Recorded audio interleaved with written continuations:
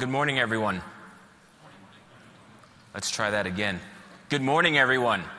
Good morning. Perfect. Hi, I'm Donovan, Principal DevOps Manager at Microsoft, and I'm here with Jill from the Windows team, and we're going to learn how Windows uses VSTS for work item tracking. Welcome to the show. Thank you. So tell me what you do here at Microsoft. So I'm a group program manager in the engineering systems. Okay. And what I do in WDG, so Windows and Devices Group, and I work on all of the work management. Wow. So how we handle our work items, how we handle our planning process, how we handle our dependencies amongst teams, both in Windows and across Microsoft. Okay. And we kind of manage the VSTS account for WDG. Okay, so let's talk about your Scrum shop, Agile shop, what's your sprint length? Let's just start there first. We're all of the above. Okay, great. We are, Windows WDG is made up of many beasts. Okay. You know this. Yes, like it's we very big. we are HoloLens, we are Surface. We actually still have Xbox, even though they orged fancy. Okay. We still have them in our account. And we still Perfect. manage their work items. We have Core, which are like the guts of Windows, Okay. the silicon and the kernel, and we have all those teams. And so we're not any one pure type of shop. Okay. So the silicon team and the Surface team, they plan long. Gotcha. They have agile practices, but Okay. they plan for long periods There of would time. still be more traditional waterfall type of development. There are elements of silicon that you Okay. just have to do Fair in a enough, really and measured it's just way. interesting because I tell people Yeah. that I was like, don't think waterfall doesn't work. Yes. Yeah, and it can work if your target is. If your target is stationary, you can work backwards and be Yeah. very successful. It's when your target moves that Yeah. agile starts to shine. So it's interesting to hear that. Not only are we still waterfall in some areas, but it sounds like we're doing it quite well. Yeah, and it's interesting to me because we ship at every single cadence. We have Okay, teams sure. that ship daily, we have teams that ship weekly, we have teams that ship monthly. So we have every different cadence. Okay. And so one of the things that makes us unique is we have to have work processes that support every type of way you can want to work. Interesting. And so you've got the silicon team, which is like, I need a promise from you that you're going to do this work for me in 18 months. And you have the store team, which is like, I don't remember what I did yesterday. And so I got to get out today. Right.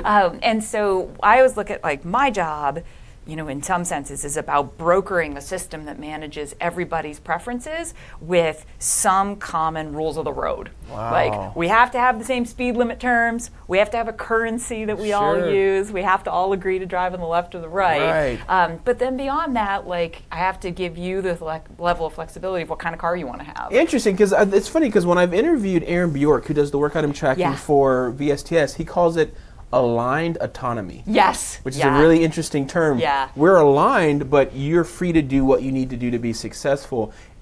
But yours is even to a further extreme, Yeah. right? It's one thing to have 50 agile teams all sprinting at the same sprint cadence, but you have waterfall teams. Yeah. And are they taking dependencies on agile teams and vice versa? They are. Are they even using the same template? Are you using CMMI for the silicon?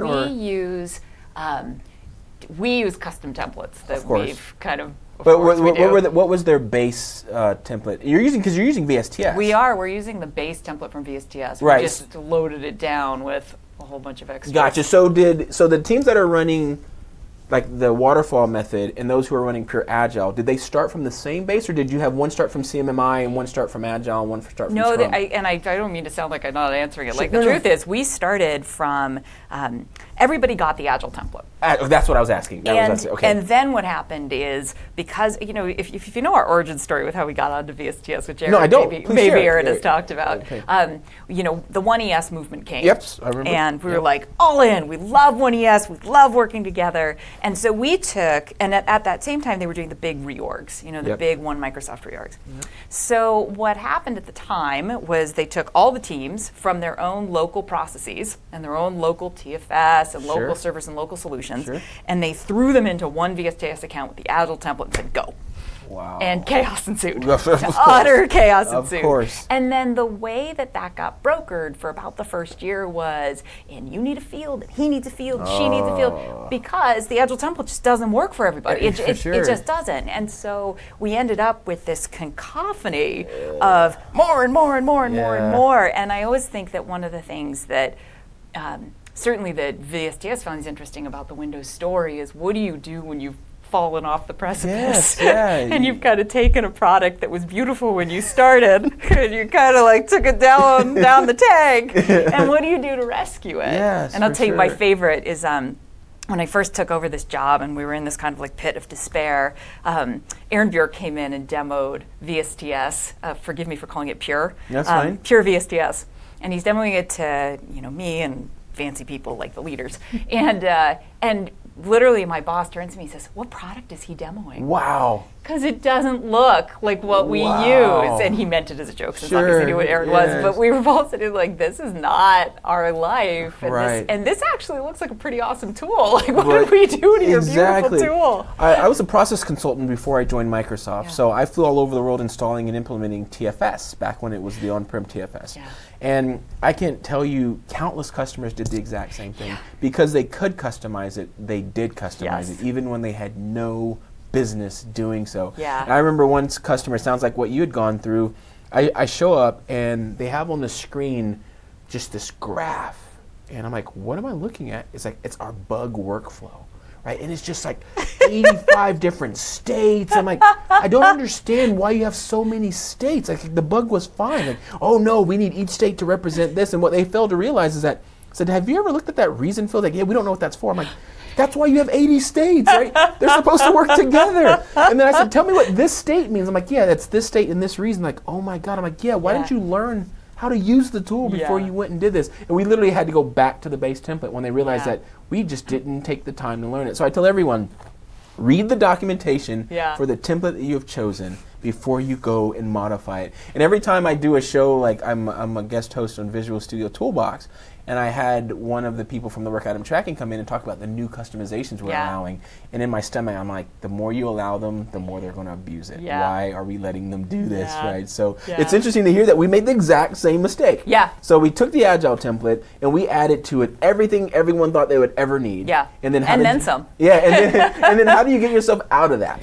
That was the last 2 years of my life. That sounds soul crushing. I'm sorry, I'll retract that a bit. That was, and partly because there is customization we need for who we are. Understood. But what we had done was the Oprah style, like, you get a field, you get a field, you get a field, who else wants a field? And so we had, the state machine is such a good one you bring up. We had no less than 4 state machines. Oh my goodness. And what's fabulous, and what I can talk about how we solved it, but one of the funny stories I love from this is we pulled up the data on like, let's just look at the usage of some of these fields. And we had 2 in particular we were gunning for. And so we pulled them up and said, just here is how people use these state machines. And so you'd see these items that are completed and not committed. Gotcha. Or completed and cut. Like, you can't. That doesn't make any sense. Did you do it out of spite? Like, I cut this, but I'm going to do it anyway. Like, what is the completed cut state? Exactly. And so we went through this process of, first, one of our big problems was we had run everything very centrally and had done it in this, inclusive to inclusive, without a plan way, but very centralized. So that created actually 2 opposing ills at the exact same time. 1, system bloat, system's a mess. 2, acrimony. People feel like they have no say over the system. They don't understand the decision making. They think it's probably dumb because they're not doing it. And it becomes this. So at the same time as people are getting everything they want from the system, at that exact same time, they're mad at it because they're not included in the delivery of it. So kind of step 1 for us was to change the cultural norms on that. And I always think of it as taxation without representation. Like, we had to change it to representation.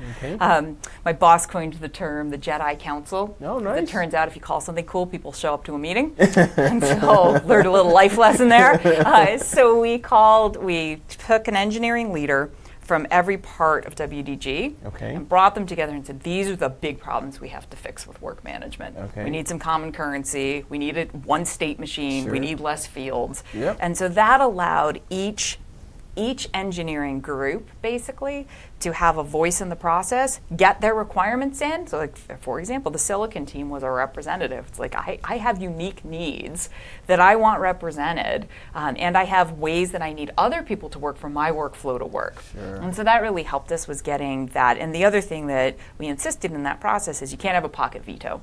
Okay. So if you designate a Jedi, that's a fancy thing, if your Jedi shows up, they speak for your org. And so if you, as their fancy person, don't like the decision they made, you shouldn't have empowered them. Yeah, you sent the wrong person. Yeah, and so that helped us with two big problems. Like, one was actually getting consensus to get work done.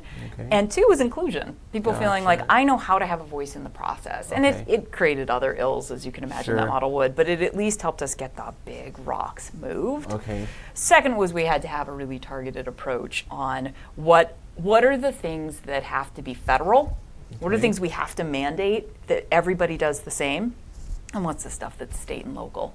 Like the stuff where, you know what, if you want to use the system, if you want to use the boards, use the boards. If you don't want to use the boards, don't use the boards. If you want to use this WIT, use this WIT. You don't want to use this WIT, don't use this WIT. And we had to get a really small, tight, and curated list of common currency. Gotcha. And so that's the state machine.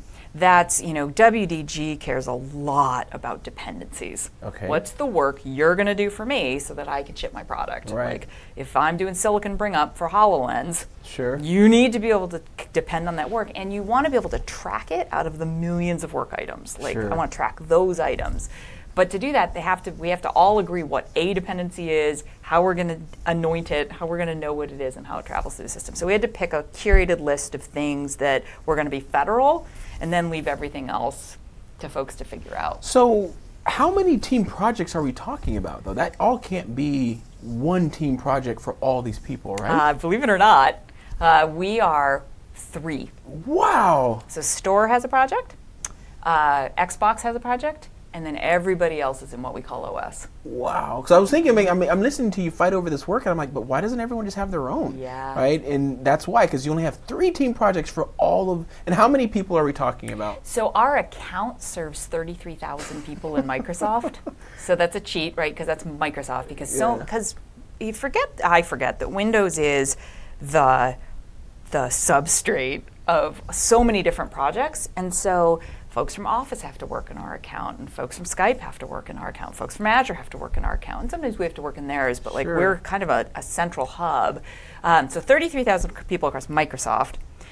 Terry has 22,000 FTE, and about 11,000 of them on a monthly basis when we do our MAU, it's about 11,000 people using the system at a time.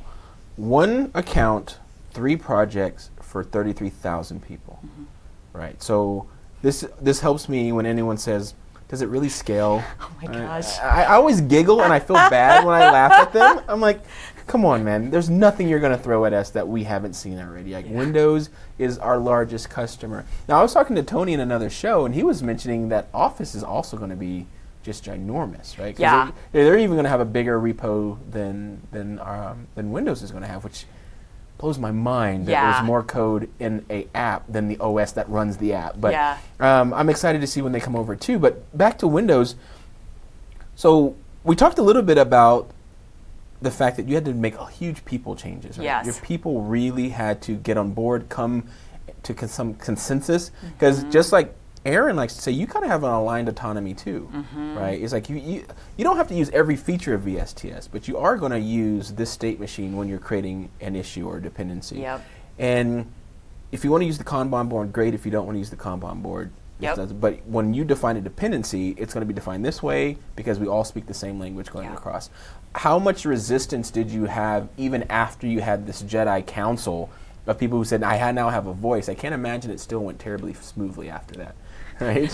Does anything? Yeah, exactly. Right. So I mean, they're raising their hands, they're getting their words in there. But what are some lessons that we learned? And if you had to do it again, what are some things you might do differently? I think one of the things I learned in this process, and it's kind of something you already led with, so I was late to the party in learning this, is we were better off preventing bad behavior than allowing it and trying to remove it. Yeah. So we had these 2 things going simultaneously where we were trying to fix the problem we had, which caused in some ways endless acrimony. It's like, you're making me change Which you how all I hate. pay taxes. Like, I don't want to pay your taxes. I don't want to change how I pay my taxes. I hate everything about this. And at the simultaneously, we're actually trying to create extensions that provide extra value for the workflows that WDG has that are unique. And in those places, we could build the policy in from the ground up, and those go seamless. Sure. People are like, I'm not trying to be malicious as an actor Right. in your system. Right, I just don't know what your rules are. Right. And so when I invent my own and you tell me they're wrong, you create endless chaos for me for no reason, you know? And so building the policy in from the ground up was, to me, one of the big lessons I took away from it is, if you have things you don't want to have in the system, don't let them get in the system. Sure. And so when I think of, you're like, careful when you tread down the customization road it's on the dangerous. norm. Because once you say, well, I mean, you can have a field. Because, Yo. I mean, I get you. You're smart. Exactly, You need yeah, fields. You're special. But like, once you do that, people are like, wait, I don't know if you noticed. I'm special too. Pretty awesome over here. Exactly. My field need. Exactly. And you end up in this like debate you can't win. Right. And so had I had it to do over again, we would have had either some kind of a threshold or a max that we would have allowed for any customizations, and some sort of guardrails around it, because what we found is when we create new systems or new tooling, we can put those around and nobody minds at all. Like, oh, okay, this is the constraint of the system. Gotcha. I get that. Sure. I'm happy to work with that. That makes total sense to me. It's explained in documentation. I can understand it, and I know who to talk to if I have a specific thing I want to do against it. Got it. But doing it backwards, very difficult. So what type of education or training did you put in place? And I'm kind of curious, where were you coming from? Before you were in VSTS, where were your work items? Where were your bugs? You know, they were in a smattering of different systems across any particular team. So Sure. TFS, Product Studio. Okay. I'm sure we still had some RAID out there, like just across all different systems. Okay. And so part of it was the big bet on VSTS. Okay. And at the time, VSTS couldn't do anything cross-account. Sure. So that was why we were all in one big project and in one big team. Gotcha. And the other reason, in fairness, is there is this desire in WDG to be able to see all the work and be able to reason on it together. Yep. And so one of the sets of tools we've built is a way to see top down what's all the work going on and how does it accrue to something meaningful. You know, we have this stories concept. It's the wrong use of the word stories for Agile, and so But I always see people twitch a bit. Like, oh, you used it wrong. You used it wrong. Do you not know that? But you know, we call them, because we mean them as stories we'll tell our customers. So that was how we picked the word. Okay. And that's the work that Terry and his LT review every 6 months. And they can use VSTS to do that because we have a view where we say, do you want to know how the story we have around our devices? Do you want to see how that work is all coming together and whether or not it's on track? Well, because we're all in the project together and we're all using common norms, we can show a view of that, which does provide value. Yeah, I remember when people would say, so I would go to a customer and they'd say, so how many team projects do we need? And my first question would be, how do you report status?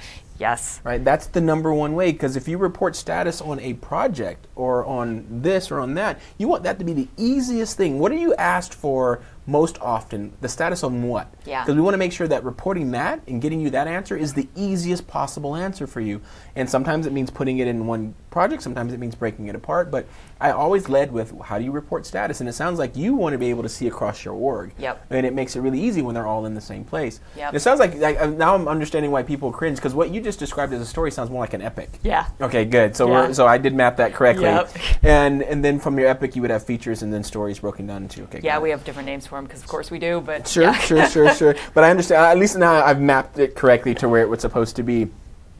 So one other thing I wanted to ask there is, so again, we're just kind of talking about education. So they came from these smattering of different systems. Was there all right, we're going to go to everyone trained on VSTS before we move you over? Or no. So that was something else that was probably... It's one of these where the desire to be part of the thing probably outpaced the readiness of the org to adopt said thing. Gotcha. Where we just threw everybody in, and and at the same time, we had to, mostly teams were used to tracking bugs. Okay. not used to tracking planning work, Sure. right? Like those are very different things. Sure. And so to throw everybody in and be like, now do it, and there's no like, and we, as at the time we were the operating systems group, OSG, this is how we work. This is the common definition for how we work. Like, so you got really creative tinkerers creating really creative solutions in all parts of the system. Ouch. Yeah, I can imagine. Again, that's something I would think that going back and doing this over again, you would focus, because what I want people to get from the show is, all right, so Microsoft made some mistakes. What are the solutions? I don't want to just say, look, we messed up too and now we're better, but had you had a chance to go back and do this again, I would assume that you would go and educate everyone on, look, these are going to be the changes from what you do today, and let's not try to make this product exactly like your old product. That used to drive me nuts. Yeah. And so I'm like, so why did you customize it? Because we wanted it like our old system. Then why did you leave your old system? Yeah. I don't understand. You were leaving that system for a reason. Why did you bring all that baggage with you and just make this the other system? Yeah. And they was like, well, that's how we always do it. And it's just, you want to pull your hair out, right? Because like, this was an opportunity for you to really evaluate and determine, do I even need these customizations, right? Because you're going to go through so much effort to move them. For what? And I really tell people, this is a really good opportunity for you to just take some self-evaluation. Yeah. Do we need this? Learn how this other product works. Let's use it to the best of its ability. And if and only if it doesn't meet our needs, should we then customize it? Not literally, they haven't even created a single work item yet. Yeah. And they're customizing it to the nth degree. Yeah. And it sounds like you went through the same classic trap as everyone else. And what's interesting is with VSTS, it's even harder to get there, but you had to really try hard to screw up. Oh, yeah. We got this. We got lessons learned and how to do it if you've got folks who want to. Oh, my goodness. So my favorite, it's a lesson I took from it that I would also say to people embarking on this is be wary of the New Year's resolutions. Because what we found was the hardest thing to change, and is still the hardest thing to change, is, hey, here's these fields. Nobody's using them. But I'm gonna. No, it's been here for 2 years. Like, I know you're not using them. It's going to be critical to my workflow because I'm going to be the kind of person who's going to do that kind of stuff because I'm going to go to the gym. I'm going to be buff. You don't understand. It's going to be CrossFit. It's going to be amazing. So don't judge my New Year's resolution. I'm totally going to be that person. Interesting. And you get into these really crazy making debates. Interesting. Because you can't fight someone's optimism about their future self. And so I would say the one thing I would encourage folks to be is be really careful of that, because even now we've done loads of work to make it one of the fastest systems in the world, clearly the biggest in the world, with tools we've added that we're actually really proud of and we think help the business. We still have places where we fight all the time against the kind of person people are going to be. Interesting. We're like, no, I'm going to be the kind of person that not only maps my capacity, but then goes back and does a retrospective every single iteration to figure out how I spent it, and then I'm going to adjust forward. It's like, but I can prove you're not that person. Yeah. But you don't know me or my soul, and totally I'm going to be that person. And it's why I call it the New Year's resolution, where it's like, I can't fight your optimism for your future perfect self. And so we found the only way, and this was in effect against personal optimism, to get most of the folks to the right place was to just show data about usage. And I would say for someone who's adopting it, like, it's like a dog whistle, you got to be listening for it. Because people will tell you, like, no, I am going to curate 4 state machines. Wow. I'm going to. Yeah, that's interesting. Because I did this for so long. That's something I never faced. That's fascinating. I can understand how difficult it would be to counteract that, right? Yeah. Like, I can't say you're never going to do this. Yeah. But I can prove that you've never done it. Yes. And how about we take it out now and I'll put it back when you're ready? That's kind of the conversation I probably would have had with them. It's easy to put back. Let's just take it out of your way now. And it's this thing where folks have this sense of what their requirements are that aren't based in the real world. Sure. And so I would say to especially big companies, like, be wary of that, because we ran into that. We still run into that after this 2-year campaign we've been on to like clean it back and get it back to a more neutral version of its true self, and we still face but you just don't understand. Like, we have a big debate we have internally is, how many fields do you need that indicate who are the collection of people that work on an item? Right. Okay, so you're a pure master at this. The answer is 1. Yes. I mean, that's why there's only 1 on the field. There's 1. And the answer in our org is 6. And the data shows unequivocally that there are certain pockets where there is like a team that curates one of those fields with precision and detail and love and care. But that's a small, there are you do find these errants in the data. But if you look at the mass of the data, nobody uses those fields. Right. I can't remove them. Wow. I go back and I'm like, nobody's using those. Jill. Just wait, Jill, you'll see. sweetie, like I need you to understand. I'm gonna be those people. Wow. And it's like, but I can prove there's 30 of them. They're super diligent. Right. I appreciate their love for the field, but I can prove they're using it. So Yeah. those 30 people should probably keep that field. Sure. But everybody else, they open up the work item, and every single day on that tab, they see 6 fields that they're never going to touch. Yeah, it's just more confusing and everything else. And I would force them like, well, then you need to break those tasks down again. Yeah. Right? If 6 people are going to touch it, Yeah. why don't you break it down into 6 smaller tasks that only need 1 person to do them? Yeah, and right? They're not thinking about it in that granular way. Because it's the optimism. Yeah. Because it's no. I am going to. I don't now. But I'm going to be the kind of person that fills it in for myself, queries on it every day, checks my items, and keeps tabs on them. Wow. And you're like, but you're not. Yeah, but you you're don't have not. much time, right? I mean, come You're on. not going to go to the gym. Like, it's okay. We can talk about this for real. Like, you're not. You don't have time. You're busy. Wow. So I would say that was for us at least one that's, to this day is one that I still have Struggle pockets with. of resistance on. Right, and it always boils down, whenever I define DevOps for customers, I always bring it down into 3 pillars, which is the people, the process, and the products. Yeah. And that's a people problem. Yeah. Plain and simple. Yeah. Right, and it's just, the longer they've been doing it the way that they've been doing it, the harder it is to convince them that they don't need to do it that way. Yeah. And what's interesting in the scenario that you just gave, they haven't even been doing it Yeah. that way. This is how they've been envisioning doing it for the last 30 years. Yeah. Still haven't done it to this day, Yeah. but know one day they're going to do it. Yeah. And it's so painful. And it's just, it's frustrating at times. But what I found, the only way I'm ever successful is when I hire someone in to say it to them, because I've been saying it to Yeah. them for a year, they don't believe me. Yeah. But when an external consultant comes in and says the exact same words, for some reason they hear it for the first time. Yeah. So I always joke and say, hire the asshole. Like, hire the person who's going to come in and say no to people who aren't accustomed to being said no to. And for some reason, because they're hired in, they feel that they have this obligation to listen to the highly paid consultant. Yeah. Literally say the exact same words that you're telling them. So if that is the only way you can get it to work, you got to get that form usable again, Yeah. right? The more you put on it, the more people are going to abuse it and misuse it, leave stuff blank, and you can't make them all mandatory because 90% of the people don't use them, but the one Yeah. person who wants them needs them to be mandatory, Yep. right? And then it completely breaks down the whole system again, which is painful. So obviously we need to going back in time, do more training and education up front, not only of the people and what they're going to transfer from, but how to use the system itself before you go let them make customizations. Well, and how do you work? Yeah. Like, what are the things that we're all going to agree we're all going to do? Right. And right. and to your point of like, if you fix the people problem by clearly defining and educating on the process, then the tools are super They're easy. They are the easiest part. And that's Yeah. what I tell everybody. It's the people. I think the process might even be easier than the products. Because we know how to do this, Yeah. right? There's books and books and books on how to do Agile well, how to do Scrum specifically very well. We know how to do that, right? The products are just there to make that easier. But if those people don't get it, there's no products and process in the world that's going to work for you. Yeah. And when you're moving a ship of 30,000 people, Yeah. I'm surprised that you've made as far as you have in 2 years, right? Because Yeah. I would think that you'd been on much longer. Did you have a lot of buy-in from the top? We did. You know, Okay. one of the things that helped us was there is this, we have all of these individuals who need to get work done with the system. Sure.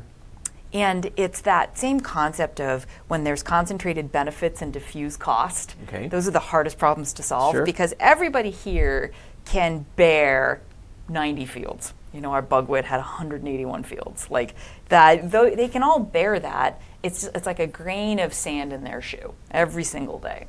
But there's a set of folks for whom it is critical that those fields, I know that sounds silly when I would say, like, one of the toughest things for me to explain to people when they're like, what do you do, Jill? And I'm like, I fight with people about fields on a form every single day.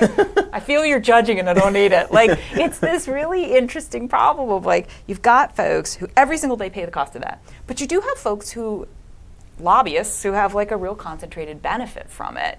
And it's really hard to solve the diffuse problem because no one person is super angry about it.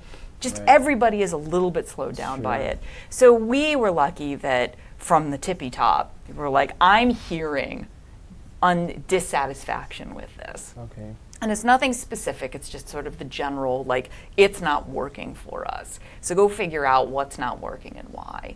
And that gave us a lot of permission to drive for tools improvements, process improvements, and then help with I was going to say people improvements, that's too harsh. But like, I know what you mean, yeah. It's getting that, and I always tell people what we try to do, or I try to do being on DevDiv, before I moved to the Azure side, was I want to produce the best products in the world. Yeah.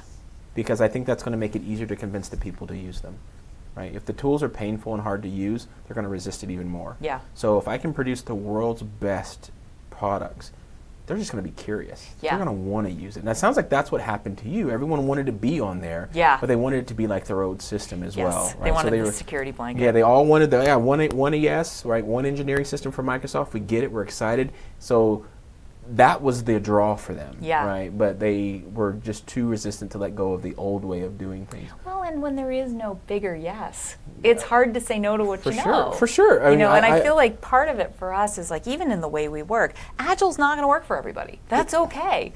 We just have an obligation to paint the bigger yes, which is, I do love Aaron Bjork's aligned autonomy. Like, if you can align on the things that provide interstate commerce, we all benefit. Sure. And I don't need Georgia to look exactly like Maine. Right. Like, I just don't. Exactly. But I do need to be able to drive from Maine to Georgia, and I need to be able to pay for things in the same way. And so we really benefited from top-down support for that. And once we started to be able to provide the bigger yes, we got a lot more excitement about, now I see how this can benefit me. And I've noticed that a lot when people always ask me, so Donovan, where do you see the most success taking an organization and moving them through this digital transformation? Like when I get buy-in from the top. Yeah. Right? Yeah. Because if they don't get it, then they're going to resist all the agile transformation, and because they're going to want Gantt charts and milestones. They're going to want things that simply don't match the way that we work anymore. And getting that groundswell just isn't enough, because they're going to impede your progress by asking you to produce and translate like what you do into the words that they understand. If they don't communicate with you in the same language, they're going to be the impedance mismatch there. So I always have best success when I can get the C-level execs to say, I just went to a conference, Agile is awesome, why aren't we doing this? Let's go do this. Because then I can apply pressure all the way down. But applying pressure the other way, because the devs aren't going to say no to their bosses. When their boss asks for a Gantt chart, they're not going to say Gantt charts are stupid, they don't make sense in Agile. They're going to go figure out how to map their burn down to a Gantt chart, right? And it's just going to be this horrible waste of time. And luckily, and I think the reason that we're so fortunate is because we are a software company. Right? So we're a software-minded individuals first, and we understand that Agile is right. So I think getting that buy-in from the top for us was easy. When I go to a company who's manufacturing first, or an automobile company first, and then we try to tell them DevOps best practices or Agile practices, that really just does not line up, and we have a lot of struggle. So it's good to hear that we at least had the buy-in from the top. We had the excitement. We just had to get people to let go of their older ways of doing things. So what other lessons did you learn, or would you share with people who are making a transformation from, and yours is really unique, the fact that you're not all Agile. Right? So and I'm also curious, how do you align and how do you plan a waterfall project alongside an Agile project that have interdependencies with each other? The biggest ways we have, we all use a common taxonomy for iteration. So that's all common. And so there are teams that go smaller. There are teams that, we all use the same iteration language. There are teams that also use like the weekly language or the daily language, but it all accrues up to the same monthly language. We're on monthly iterations. And when we can do that, we can align schedules, which means that if you are, and then we plan by releases, which is every 6 months, some big release comes out from WDG. And so when we can align against those two timelines, then everything that everybody's doing in between can just hit those marks and have the right conversations to align folks. So dependencies are the most interesting. Like we have in our system, before we archived the system, we had 11 million work items. And of those, there actually are about 2,000 a release that everybody cares about. That's why I keep harping on dependencies. Like, there's a whole bunch of flotsam in the system that can kind of do its own thing. There's a whole bunch of high-level stuff in the system that can kind of do its own thing. It's there mostly to provide structure for things to nest in. Okay. But then there's the workers, right? Like the worker wits that are just where all of the information and the trade and the conversation is happening.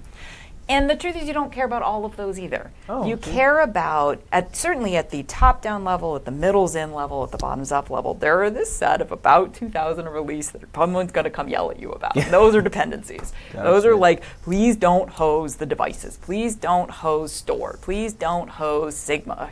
Sure. Please make sure they can do their job by you doing your job. Gotcha. And so we put more tooling, more customization, more process, more focus on that, because everything else can kind of adjust around it. Okay. And so that's where we have people involved who care deeply about that and make sure it stays on the rails. We have processes that are unique to dependencies to make sure that they traverse through the system well and healthy.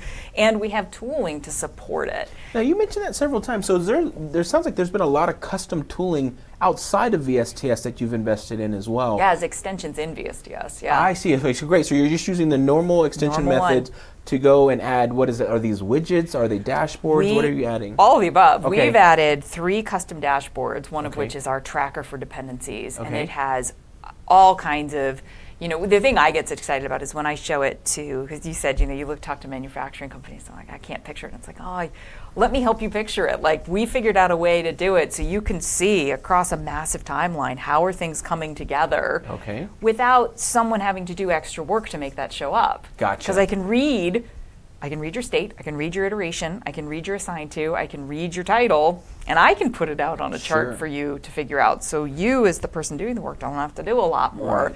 but you as the person who cares about is the project on schedule can see what you need to see. So we really benefited from the extensibility model that VSTS has, because that for us allowed us to add a custom link that would be the way we designated dependency, allowed us to add custom dashboard for it. We added custom widgets, but not so much around dependencies. And that allows us to have the easier experience, like just use the theorem, just use the template. But if you can assert it with this one special thing, tell us it's a dependency, all this other value lights up, and then everything falls into place. Nice. And it was, it's interesting because once we did that, then we discovered the next set of processes we needed, right? Which is once you do that, then people need a common nomenclature for how do I know what's important? Great. That's something we can all create and define and write down. And then once you use it, that's not an extra field. Right. It's already a field for that. Yeah, exactly. And you get these benefits from that. And I like the way that you just described that, because I'm the first to say, focus on what hurts most first. Yes. And don't try to sit down and dream up what the entire end solution is going to be, because you'll never get started. Because you're always thinking about one more thing you need to add, and you're just going to be simply designing for the rest of your life. But just focus on what hurts most. And it sounded like it was dependencies for you. And you went and you found a way to solve dependencies, and all of a sudden something else lit up as saying, now that you fixed that, this hurts the most. This is the bottleneck. How do we then fix this? And then you were able to go and extend VSTS even further to say, now that we're going to take care of that for you too. Now what's next, right? And I love the just piece by piece. And before you know it, you're going to look up and have this amazing system that's able to focus on what you want. Yeah. I have too many people who want to stop what they're doing and plan out their entire DevOps transformation before they ever start going down the road. And it's nice to see that you were like, nope, dependencies hurt, we're going to figure this out, and then we're going to go and iterate over that as well. Yeah, that one's been nice because it's also fun to watch a solution grow more valuable and enable more folks. And so once we defined our rules of the road, then we could create the dependency management system. That sounded bigger than what it is. It's a link in the dashboard, but still sounded fancy. So once you define that, now we have this beautiful place we're in where we are starting to do it cross-account. Because why do we care about cross-account? Well, it turns out Office depends on us exactly as much as the teams within WDG do. Right. And the fun thing for us is then we get this opportunity to give back and be like, look, we're going to solve the cross-account problem or the cross-account linking opportunity this way. Who else can benefit from this? And one of the things we've been kind of excited about with VSTS is getting these extensions available to, because I love the story you said. I did hey, WDG uses VSTS talk once, and one of the sales folks came up and said, I have a customer who has 1,000 people. And they want to use it, and I'm like, I'm going to laugh in your face. That's going to be rude. I'm going to pull it in. That is not polite. And I'm like, oh, yeah, we have 33,000. Exactly. I think you could scale. And, it was this moment for me of like, we want, part of the reason we're even doing this is we want to give back. Like we have seen the ability to do things we didn't know we could do. Awesome. And to your point, like we had to get focused, and we still have tons to do. And I'm going to have engineers on the WDG team who watch this and go, I'm going to write her a letter. I got a sternly worded letter. I think she's talking about me. Because she's saying that this is fixed, and gotcha. And that's okay. Like, we're never going to make still working on it. Exactly. Even for the VSTS team, we've been 7 years into our transformation. We're never going to be done. Yeah. You're always going to find ways to be more efficient. You're always going to find ways that you can actually go faster. And no matter what you fix, something else will then become the bottleneck. It might even be something you fixed already. Yeah. Right? That is now slower because you are so much faster everywhere else. Yes. And you can go and reiterate on that. Just because it's not broken doesn't mean you shouldn't improve it. Yes. And that's what you're going to do with your DevOps pipeline forever. So it's interesting because we first talked about you being 3 projects and 1 account because you couldn't do cross-account linking. But now that you can, is there any plans to break it apart further, or are you like, nope, we're firing on all cylinders, we like it, we're accustomed to this now, and as normal, we don't want to change because it's working? Yeah. Or are you thinking about going and changing the way that you're doing that? I don't know. That's actually on my plate for the next 6 months to figure out. Figure that out? Yeah, and it's a genuine answer. Like, part of the reason I don't know is a lesson I did learn that we've talked about already is change is bad unless it's great. Yeah. And this is a good example of one where it is not trivial at our scale to run one of these systems. Sure. It's not expensive, but it's not trivial. Right. And to figure out if that's worth it for the org to have many of them, it's an interesting question that we're going to noodle on for the next 6 months. And if it doesn't fix something, if there's nothing screaming out that, man, this hurts because we're close to each other, there's no reason to break it out. Yeah. But if there's something that says, this would be better if, but if that doesn't exist, there's no reason to go break what's not broken. I mean, you can improve what's not broken, but you don't want to break something that is working really, really well, too, by thinking you're going to go further than you're not. It is a point of personal pride that when I took this job, the only thing folks wanted me to do was to break the account apart. Wow. And so it is like a personal moment of pride, which I shouldn't say that, but like that's not actually the way people want us to solve this anymore. Sure. And so to your point, like now that we've opened up that opportunity, it's interesting to me that it's not the number one thing we think we need to go fix because we're so busy iterating on like even less fields, even more widgets, even more dashboards to create value for all of these It's not the thing that hurts the most right now. It's not the thing. We need to go focus on that. So that's really interesting. So what else, like any closing thoughts, anything that you would want to say to someone who's you 2 years ago? If you could go back to you 2 years ago and say, this is what you need to know to make this less painful, more efficient, what would you tell yourself 2 years ago? I would have told myself, have a plan. Educate. Start somewhere. Exactly. Have a plan. Have the buy-off. Yeah. Top down buy-off. Don't allow what you don't want in the system. That's like if you don't want it in the system, don't allow it. And dream big on what you can do if you get folks aligned. Because I also think we were so busy fixing that I actually think that now we're in this space where we just keep dreaming bigger on how we can make it even easier, even better, even more vanilla in some ways and customized in others. Sure. And so I wish someone had told me like, no, dream big, like go for the big dream on this. Because we were stuck in a lot of incrementalism for a long time, and then when we kind of snapped out of that, got the top-down alignment, and got a plan, we were able to do really big things with VSTS. Awesome. And have faith that Agile works for a reason. It does. Oh my gosh. I mean, that's another one that's just, I go into companies and like, well, we tried Agile, but it doesn't work. I'm like, really? It doesn't work? So tell me about your Agile process. Tell me about your daily standards. Well, we got rid of those. Why is that? Because they were taking an hour long. Like, interesting. So tell me about your retrospectives. Well, we didn't have those all the time. Really? No, okay. And your sprint reviews? Well, we only had them when we had something to show. So let me stop you there. You were never Agile, right? You were never Agile, not even for 1 second, yet you're sitting here telling me that it fails. I think it was Ken Swaber said, Scrum is like chess. Right, it can't fail. Yeah. Some play it well, some don't. Yeah. But it cannot fail. Yeah. Right, and that's the way that I view it as well. It's just a series of of rituals that you go through that all have value. And if you sacrifice the ritual, you sacrifice the value. And if you're willing to sacrifice it, you don't understand why you were supposed to be doing that, right? Yeah. And you just don't get it. And I'm a fierce defender of Agile and Scrum. Like, no, I've been successful too often for you to be able to tell me that it doesn't work. It will work if you believe.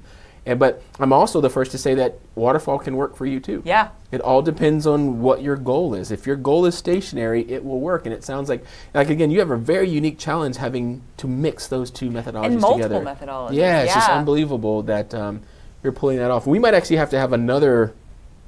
I think I want to peel that onion back, but I don't want this show to be like 4 hours long because I still think there's some really interesting things that you could probably share with companies who are in that exact same position where, and you can hear the frustration in their voice when they come to me and they are so agile and they are just so frustrated by this waterfall dependency that they have. Yeah. But it sounds like the Windows team has figured that out to some extent. Yeah. And again, it's that.